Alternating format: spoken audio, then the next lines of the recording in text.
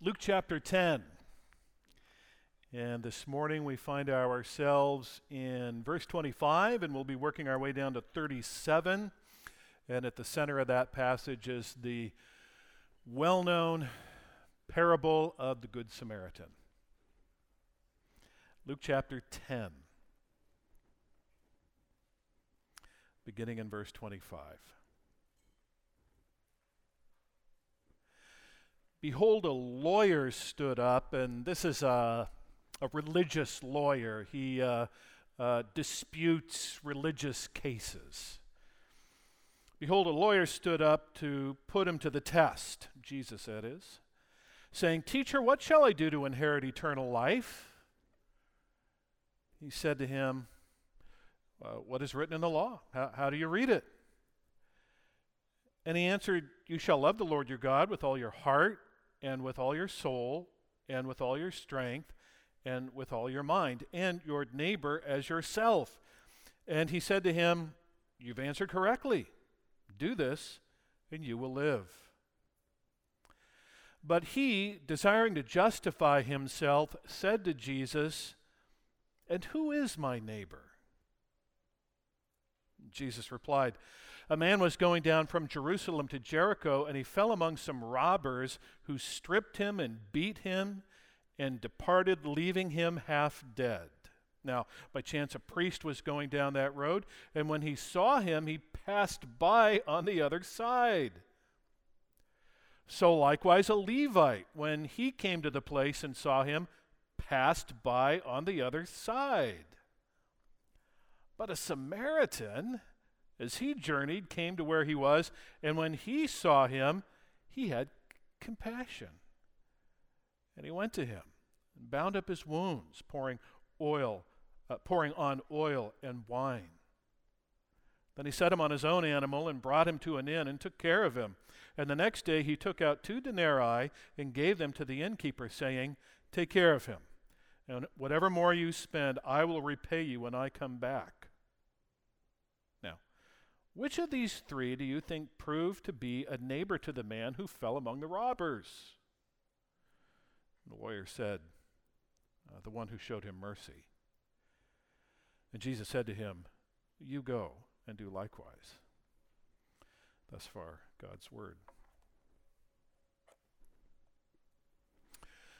Well, without a doubt, the story of the Good Samaritan is one of the most well-known accounts in all of the Bible. And we know that because it is readily and universally recognized by those who read the Bible as well as those who don't. Consider these headlines from just this past week. This past Thursday, Nashville. Good Samaritan pulls driver from fiery crash. This past Tuesday, Chicago. Good Samaritan helps student in Lincoln Park. And again on Tuesday in Orange Beach, Alabama. Good Samaritan tries to rescue teen out of rough waters.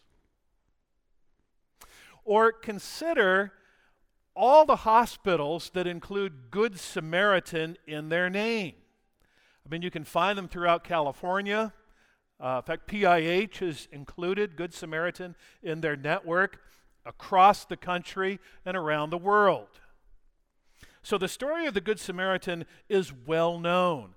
But when you look at it in its context, you see that it's a story that doesn't stand alone. Because the story of the Good Samaritan is actually a story within a story. It's kind of like Aladdin's lamp, or Ali Baba and the 40 Thieves, or the Voyages of Sinbad the Sailor, which are all set within the larger story of 1001 Arabian Nights.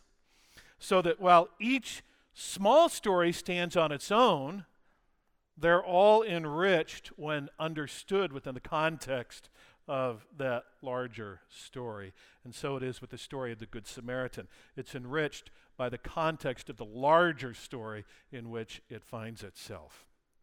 But before we look at that story, we need to remind ourselves of the overall story, beginning with the book of Luke, the key to which is found in chapter 1, verses 1 through 4, where we see that the aim of this book is to present an orderly historical account to increase the reader's certainty concerning the life and ministry of Jesus.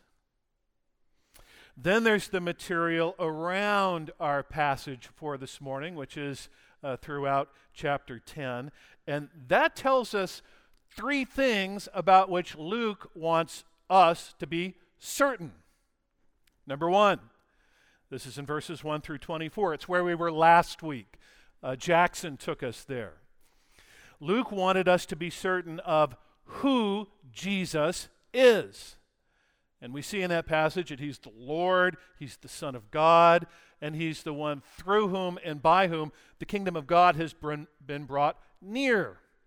And we see those three things multiple times throughout those 24 verses.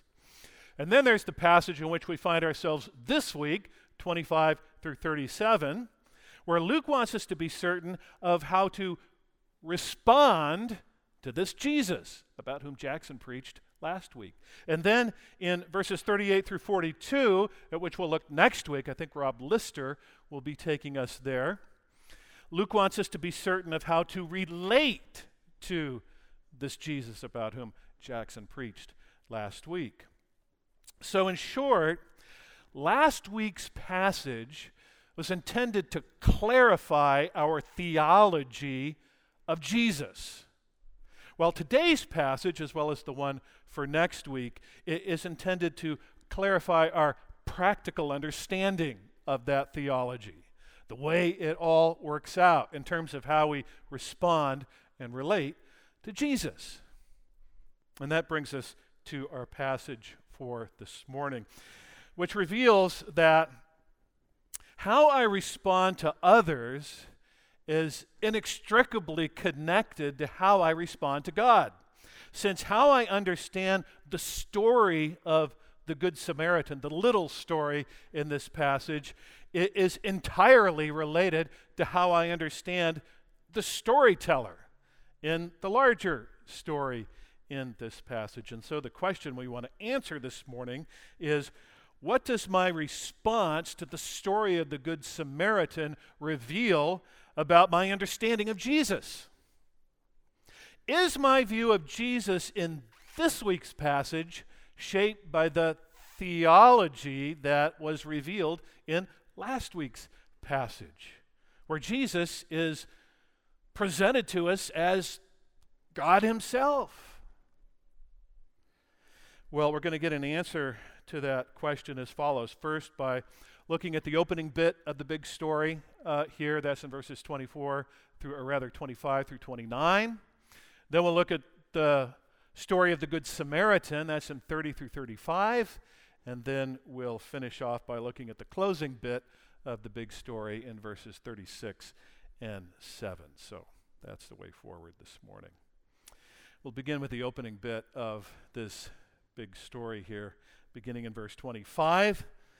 And the first one onto whom the spotlight falls is a lawyer who among first century Jews is highly regarded. In fact, one scholar refers to lawyers as the undisputed spiritual leaders of the people.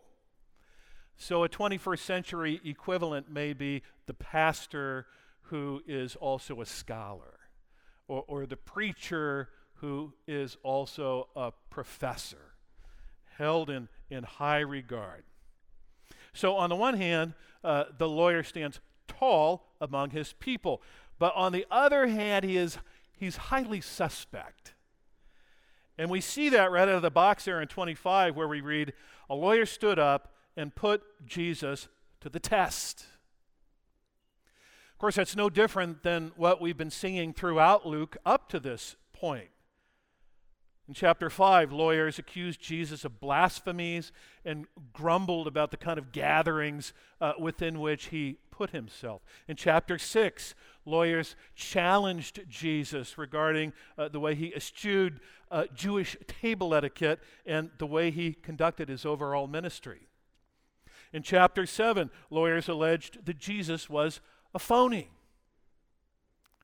As a group, lawyers didn't view Jesus as he was presented in verses 1 through 24.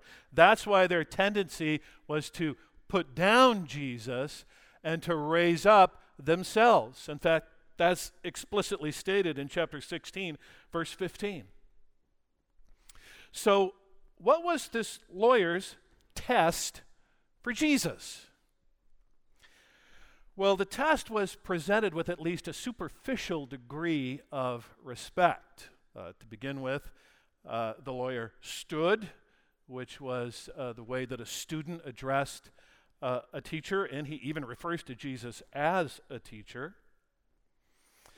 And then he puts to Jesus a common theological question. You see it there at the end of verse 25.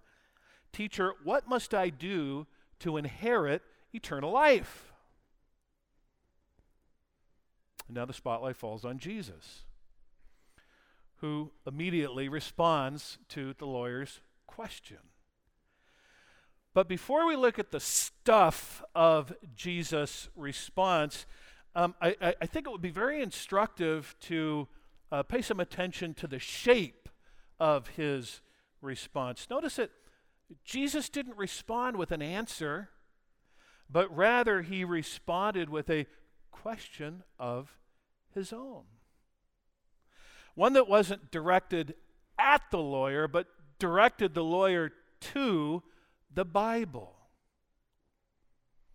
And Jesus' reply, I think, is especially instructive to us, at least for a couple of reasons. First, it reveals Jesus' reliance on the Scripture.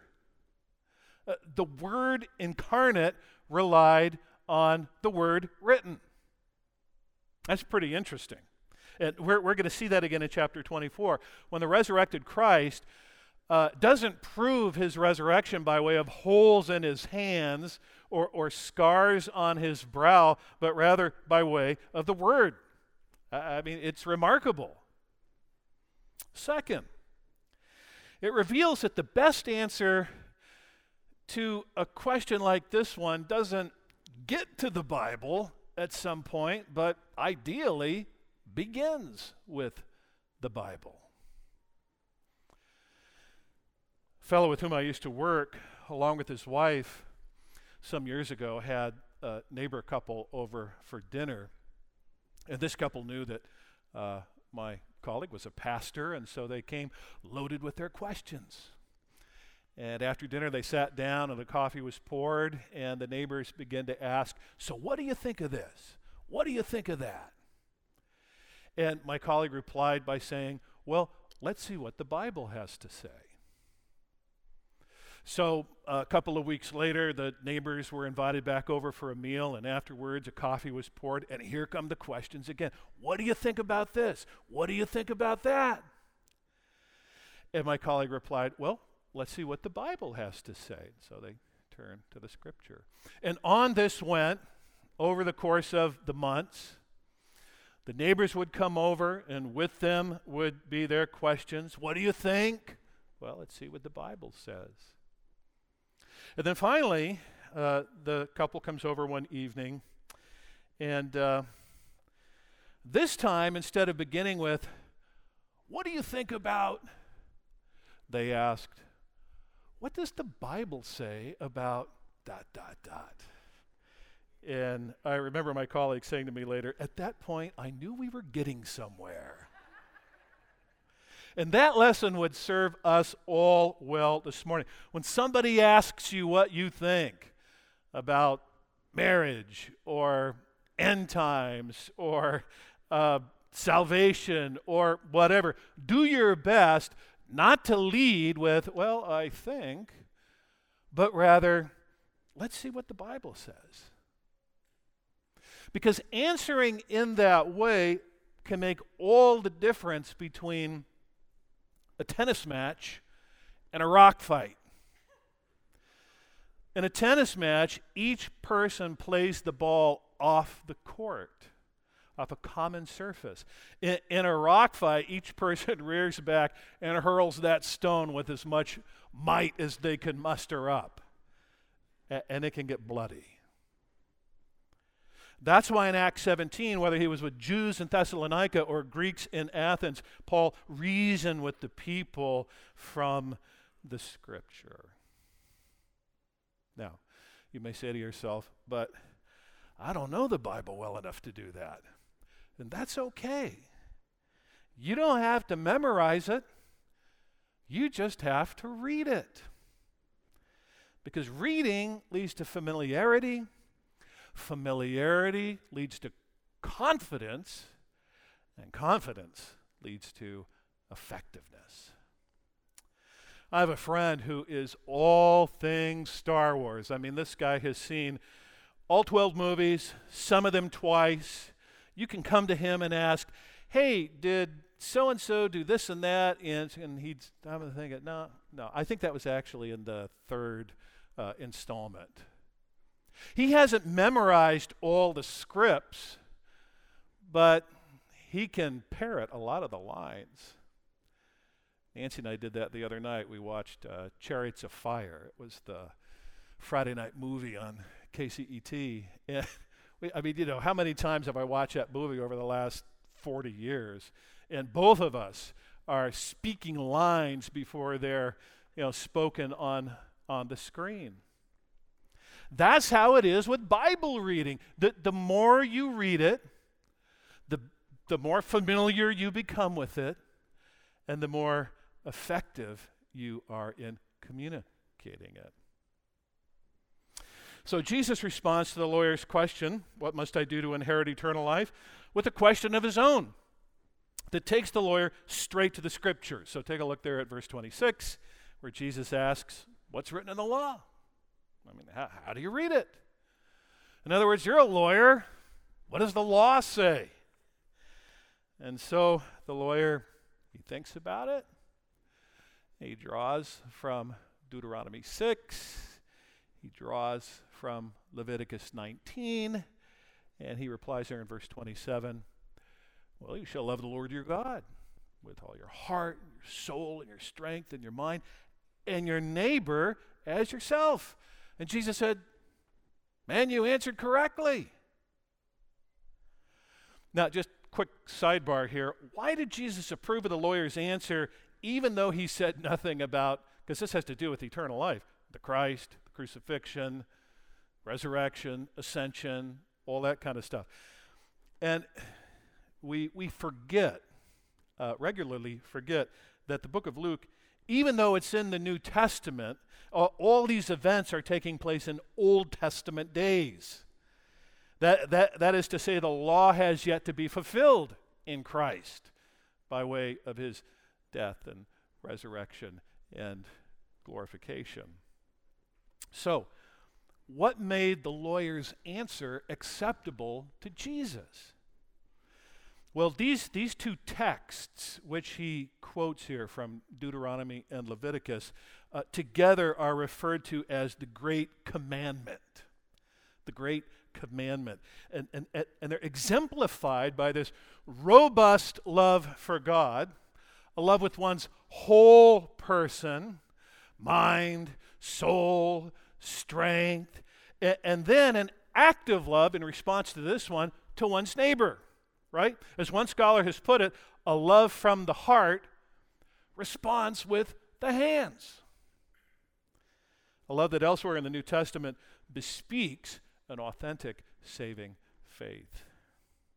And that's what made the lawyer's answer acceptable to Jesus. So he said, you have answered correctly. And then he adds, do this and you'll live. In other words, put it to work. Practice what you preach. End of conversation. Except it's not. Because the lawyer continued to test Jesus. And Luke tells us why there in verse 29. It says, he desired to justify himself. Funny how that goes. I mean, the lawyer was there to test Jesus. Jesus turns the tables and now tests the lawyer, who in some way, shape, or form was found wanting. We're not told how or why, but he was. And so the lawyer comes back to Jesus and he asks, well, who is my neighbor? Fair enough, until you start thinking about that question. What kind of question is that? I mean, on the one hand, the lawyer should have known the answer. Leviticus 19, 33 and 34 indicates that among God's people, neighbors include those who are both inside and outside. But on the other hand, the lawyer probably hoped that Jesus would minimize the expectations of that law, or even go so far as to delineate for him who were his non-neighbors, those from whom the lawyer could withhold his love. But as one scholar put it, Jesus refuses to turn people into a subspecies or things that can be ignored. So instead of answering the question, the lawyer, or rather Jesus, tells a story, and that's the story of the Good Samaritan. Beginning in verse 30, you got the setting there. It's on a road between Jerusalem and Jericho. In fact, it didn't occur to me until earlier this week. I've actually walked down that road from Jerusalem to Jericho. It begins high up in the hills at a place called, interestingly enough, the Good Samaritan Inn, which when I took the hike was nothing more than a bus stop, a rural bus stop. And then it continues on, down, down, down, ending below sea level at the town of Jericho. And as I recall it, the road is cut into this deep canyon. The higher elevations, brown and dry, but down in the bottom of the canyon. I remember three things. I remember a lot of water. I remember a verdant vegetation and a lot of bees. And that was John the Baptist's country, by the way. And I remember John the Baptist ate honey, didn't he? Well, there were the bees to prove that there was some honey somewhere out there. So that's the setting. Now we got a problem. There's a man who meets some robbers on that road. The man is stripped, he's beaten, he's fleeced, and he's left for dead. But gratefully, help is just around the corner because Jesus is now going to provide the solution to this man's problems. First, verse 31. Now, by chance, a priest was going down the road. That's good. That's good. Priests were viewed as the height of piety.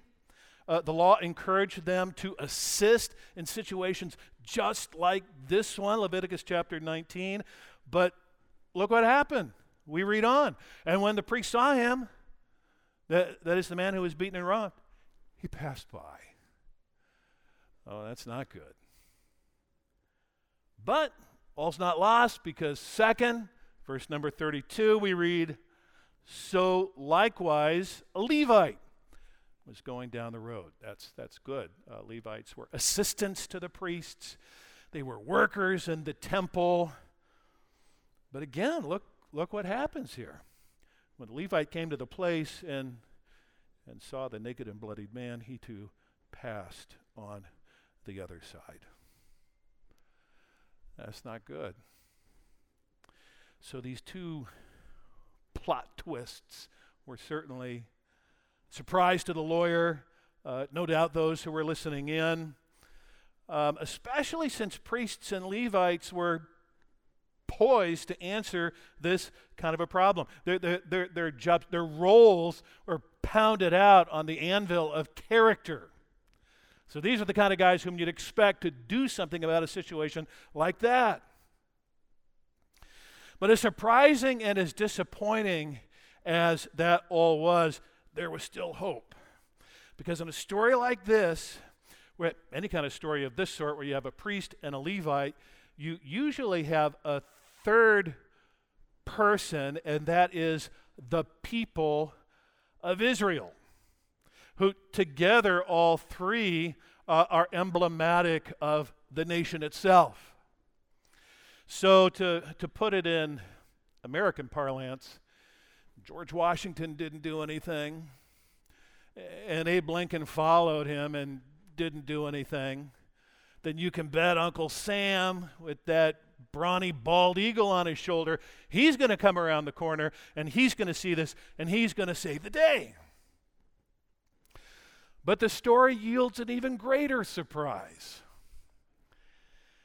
And the surprise is this: the next one who happened onto this beaten and burgled Samaritan man is a Samaritan.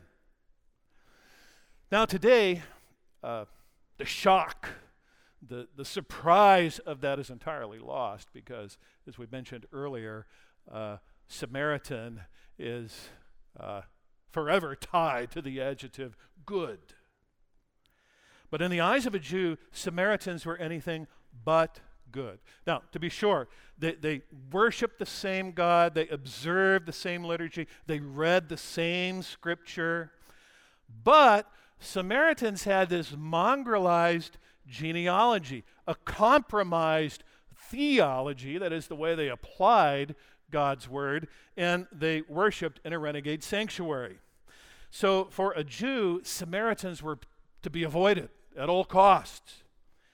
If a priest and a Levite couldn't help the dying man in Jesus' story, then the arrival of the Samaritans signaled the death knell. It's all over for them. In fact, one Jewish scholar said he doubts the historicity of this parable because no one would ever include a Samaritan in a story like that. For me, the depth of disdain between Jews and Samaritans is captured by a man whom I knew. He's now dead. His people group, which he was a part, he survived a massacre against his people group over 100 years ago in another part of the world. And he lived to almost 100, and as long as I knew him, he couldn't say the name of that people group or anyone in that people group who massacred his people group without adding "tuh" from the heart. So with the arrival of this despised Samaritan, things for the dying man have gone from bad to worse. But what does this Samaritan do? He does everything that the best of Israel didn't. While the priest and the Levite moved away from the man, the Samaritan moved in on him. And he did so because, as we see here in verse 33, the Samaritan had compassion. I don't mention Greek words very often from the pulpit, but this one is worthy of mention. It's the word splachnon. Splachnon. And splachnon, it means compassion, but it has to do with your visceral parts. And that word sounds like something that's contained down here in your visceral, my splachnon is getting me. But the ancients believed that the seat of your emotions were there in your bowels, in your belly, in your splachnon. This man saw this and he felt it in his gut. But not only did he feel something, he actually rolled up his sleeves and he did something about it. So he approached the man and he bandaged the man and he treated the man with oil to soothe his wounds and wine to disinfect them. And both those items, along with the act of bandaging, was fraught with symbolism in Jesus' story. You see, binding a wound is a prophetic image for salvation. See that in the book of Isaiah and the book of Jeremiah. Oil and wine were an integral part of temple worship. And so, as one writer puts it, on the one hand, the Samaritan who pours oil on the wound pours out the true offering acceptable to God, since it's worth more than 10,000s of rivers of oil. All of Micah 6:6-8. But on the other hand, the priest and the Levite, outside the temple, and without their props, appear dysfunctional. But Jesus goes on here. The Samaritan also transported the man and housed the man and paid for the whole thing, not reluctantly, but emphatically. And we see that at the end of verse 35. So this little story within the larger story of Jesus and the lawyer is it's a tour de force, where Jesus puts down the members of the privileged class who knew the Bible but did nothing in response to it, and elevates a member of the rejected class who couldn't pass a Bible exam. I mean, at least in an orthodox sort of a way, but followed it even from the heart. And so that's the story within the story. That's the story of the Good Samaritan, which brings us to the close of the larger story. It's the climax of this encounter between Jesus and the lawyer. Now remember, the lawyer had asked a question. Who is my neighbor? But Jesus responded not with an answer, but the story of the Good Samaritan and one final question. He asked, well, which of these three do you think proved to be a neighbor to the man who fell among the robbers? You see, for Jesus, the question isn't, who is my neighbor? Whom do I have to serve? Who out there is beneath my level of dignity? I mean, when you think of it, as I begin grinding on this, it's diabolical. Really. It's diabolical, since it implies I can withhold my services and even leave one to die if they're too different than me, too icky, too young, too old. Rather, for Jesus, the question isn't who is my neighbor, but am I a neighbor? Because that's definitely where he ends this thing. That's why he asked the lawyer, which of these three do you think proved to be a neighbor to the man who fell among the robbers? And the lawyer's answer, I mean, he can't even say Samaritan. He can't even say the word. He says, the one who showed him mercy. I find it interesting. In verse 33, Jesus describes the Samaritan as having compassion. And he did have compassion. But we all have compassion on any one of a number of persons and situations and fail to act, right? But in verse 37, the lawyer describes the Samaritan as having mercy. If compassion is something that you feel, then mercy is something that you do. Mercy proves that you have compassion. Mercy is compassion with hands and feet. It gets the job done. Mercy is compassion in action, and at the very least, the lawyer put that together. So as our passage concludes, Jesus exhorts the lawyer, go and do likewise. Do that.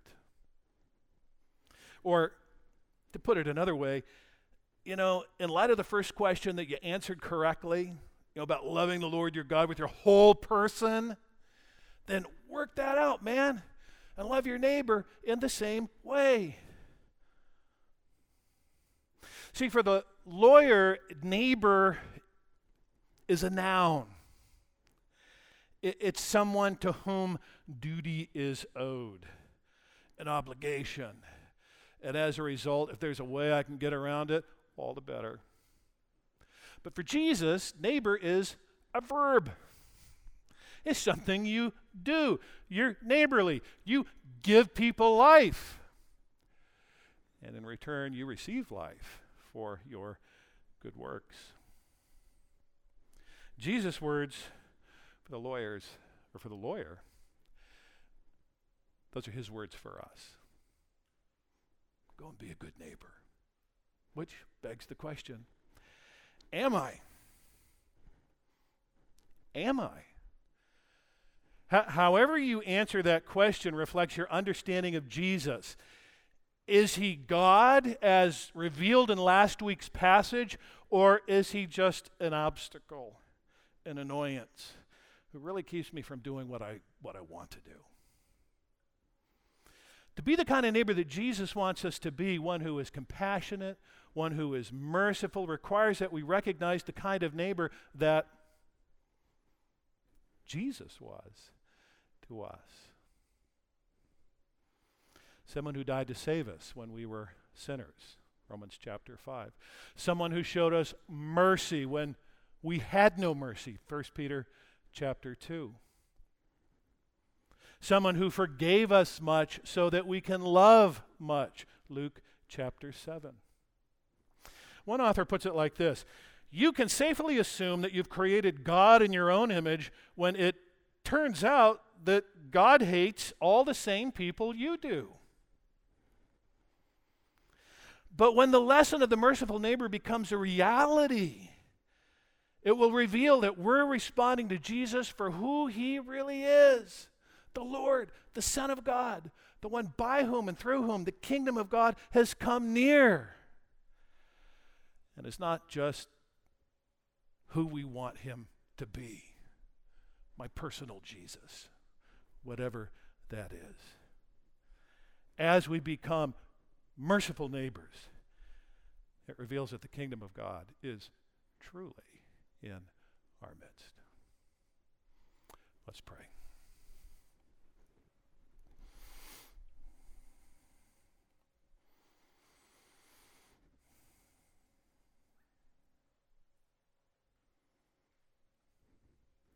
Father, the events in Buffalo, New York, Laguna Niguel, and recently Uvalde, Texas, remind us that gods created in our own image are worshiped by way of hatred and death.